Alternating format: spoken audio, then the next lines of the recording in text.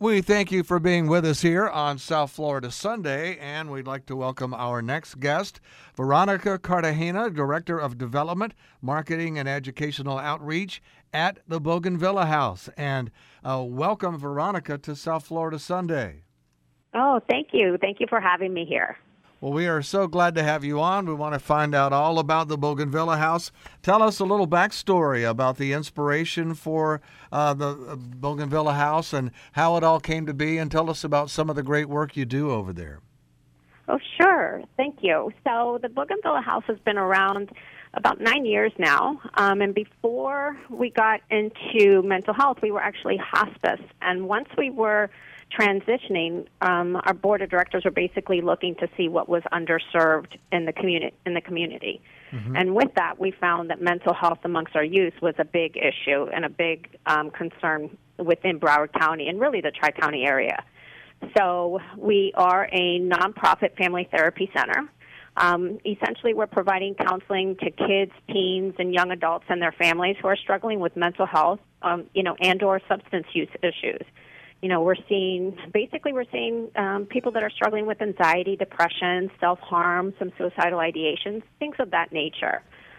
So we have, essentially here, we are outpatient. We have two different programs. One is what we would consider more of a traditional, which is our outpatient program. Kids are coming here for counseling 1 day a week, maybe 2 days a week. And then we have intensive outpatient. And that program, our kids that are struggling and need a little more help, maybe they have some self-harming and suicidal ideation, things of that nature, and they come and see us 3 times a week. So we cover both aspects, but everything is all done on an outpatient basis. And we're currently now see 195 kids weekly here at the Bougainvilla House. And how does someone, a young person listening to our conversation, take advantage of the services that you offer? Is it a volunteer thing? Is it a referral? How do they reach out to you and take advantage? Actually, either way. So essentially, they could always just give us a call.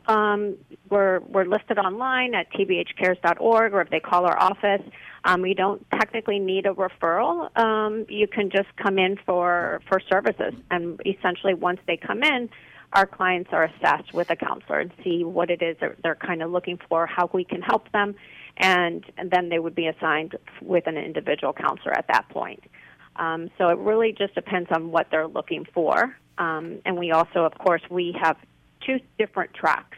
So one would be whether if it's just mental health concerns, and then we have the substance use track. So we do separate and distinguish the differences between the 2 programs.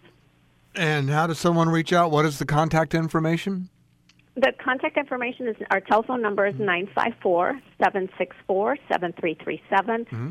or online is tbhcares.org. They could each reach us either way. And if I were to speak to anybody in the mental health world, I'm sure that they would probably tell me, and you would probably agree, that we've come a long way in removing the stigma about seeking treatment for mental health. But I am guessing that to a person, you would all agree we still have a long way to go. Yes, we do. We're definitely making headways there. We're so much better, and that's really a lot because of the Z generation is much more open to mental health and actually getting the care that they need. So we're finding that kids are coming and asking for help even before the parents do. So they're much more open to it, But again, it's through platforms like this that we need to help continue to remove that stigma, and it's really just talking about it is really going to help us, let everybody realize that it's okay. It's okay that we might be struggling with anxiety or depression. I mean, we all have a little bit of that at some point or another in our lifetime. Mm-hmm. So it's okay. It's okay to ask for help, and on the other side, if you see something, say something. Right. That's a very important advice right there. And I wanted to ask you, how long have you been associated with the Bougainvilla House? I've been with the Bougainvilla House almost 3 years. I actually started in January of 2020, right when the beginning of COVID began. So it's been a great ride. I love working with the kids here at the Bougainvilla House, and so I'm excited to be a part of it. And I would imagine in your time there, you have seen some amazing cases. And I was kind of leading up to getting you to, if you wouldn't mind sharing with us, one of the more amazing cases that you've seen over at Bougainvilla House, one of your success stories. Oh, absolutely. I mean, we have so many success stories that, I'm happy to share with. But I'd say one of the biggest ones that really softened my heart was just really a young teenager. She's just 14 years old, and she basically kind of got lost in the shuffle. And eventually someone had realized she was self-harming, and when she got assessed and came into our program, her family didn't even realize she had issues or concerns.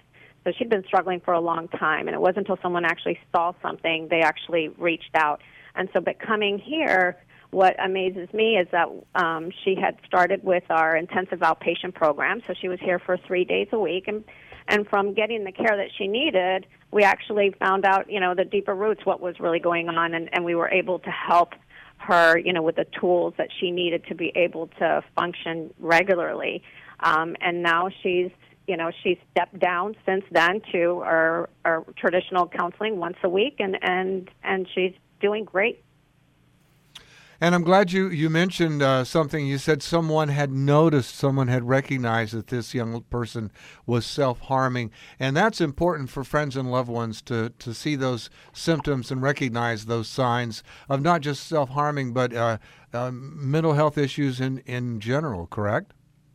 Absolutely. That's the biggest thing, because a lot of times with something like even self-harming, it seems to be trending, I would say. We see a lot of that today, and people think that once they stop, it kind of just goes away. And that's not how things really work in the mental health arena. It might be okay then, but then something else might trigger down the road. And the key is that, yes, once they're not self-harming, they're okay, but the trick of it, or the key of the whole issue is that we want to be able to teach them the coping skills so that they don't return to self-harming, that they find other more successful avenues that is not going to hurt them. And there's ways of doing that, and that's what these amazing counselors do. They just help provide them the tools and the coping skills that our kids need today. And I goes going hand in hand. It's one thing to recognize these signs and symptoms, but then it's another to act upon them or to speak out about them. And that's the big step, right? That's the real leap of faith. Oh, absolutely. But, I think a lot that we're missing in our family, within the family dynamics is communication. We are not talking to our kids, or we feel that our kids are always going to come and talk to us when something's wrong. And we all know that communication is a learned trait. It's not something that we're born to know how to do. So they're going to learn from their families and from their parents. That's the first line that they see. So, being effective or having an effective communication is one of the most important skills needed to be a good parent. So, and the younger we start with our kids, the better. And not only that, the more we're communicating with our kids, they will want to come to us when there's a bigger problem. So we just need to make sure that as a parent that we're continuing to communicate with our kids, even when they don't want to talk to us, because when they're teens, they have other things that are more important. You still need to talk to your kids. It's okay to ask them, are they okay? Talking about issues like self-harming or suicide is not going to put that in their head if they don't have that. So it's not going to instigate those thoughts. So, and a lot of times parents might be a little nervous to actually talk about it. It's okay to talk about it. And I also know from experience that your children are experts at telling you what you want to hear. Right. You got that right. Right. That's the truth. That's the truth. You have to read between the lines, right? And when you're talking to your kids, really talk to them. Don't be busy doing something else and just somewhat listen to them, because they know if they don't feel that you're really listening, why would they talk to you anyway? And you're right. They are going to just say what they think you want to hear, and that's why it's so important to have effective communication, to making sure that you truly are paying attention and listening to your kids, because they see it, they know it, they're very smart. And ask that second question too. Has everything okay? Everything's fine. Then come in and ask it again. Absolutely. And even if they give you the same answer every day, it doesn't matter. Always ask. Because one day they might have a different answer for you. But deep down, your kids are always going to know that you truly care, that you are asking. And I can't tell you how many times we hear from our clients that actually will say, if only one person would have just asked me if I was okay. You know, and we don't want the what ifs. You know, we have to make that effort. You know, just speak up. Well, for folks who are listening, parents in particular that want to do a better job of parenting and reading between the lines and asking those good questions, I assume that they can reach out to you at Bougainvilla House for help as well. Absolutely. We actually have parenting classes here as well, and a lot of that really stems from how to learn to communicate with your kids, because it is a different language, right? Kids today, it's a whole different animal. So, and we need to evolve with them. We need to learn. You know, every generation is different, and we need to make sure that we're keeping up with our kids. Well, we want to urge everyone who is listening to our conversation, whether they are in need of support from Bougainvilla House, reach out. I assume that you're always looking for volunteer help as well, and I know you're always happy to receive cash donations also, so we hope people will reach out and do that too. Reach out if you need the services being offered, and if you can help support what's being done over at Bougainvilla House. Find out more about it. Reach out. Give us that contact information one more time if you would. 954-764-7337 or online, tbhcares.org. Well, Veronica, thanks for being with us. And again, we want to urge our listeners to support all the great work being done at Bougainvilla House. And please pass along our gratitude to your team for all their hard work as well. And we appreciate you being our guest today on South Florida Sunday. Perfect. Thank you so much. I appreciate it and happy to be here. Peloton, let's go. This holiday, with the right music and the right motivation from world-class instructors, we're going to pick it up a notch. It's the holiday season. You might just surprise yourself with what you're capable of. Work out to thousands of live and on-demand classes, from running to cycling to yoga. Try Peloton risk-free with a 30-day home trial. New members only, not available in remote locations. See additional terms at onepeloton.com/home-trial. Peloton, motivation that moves you.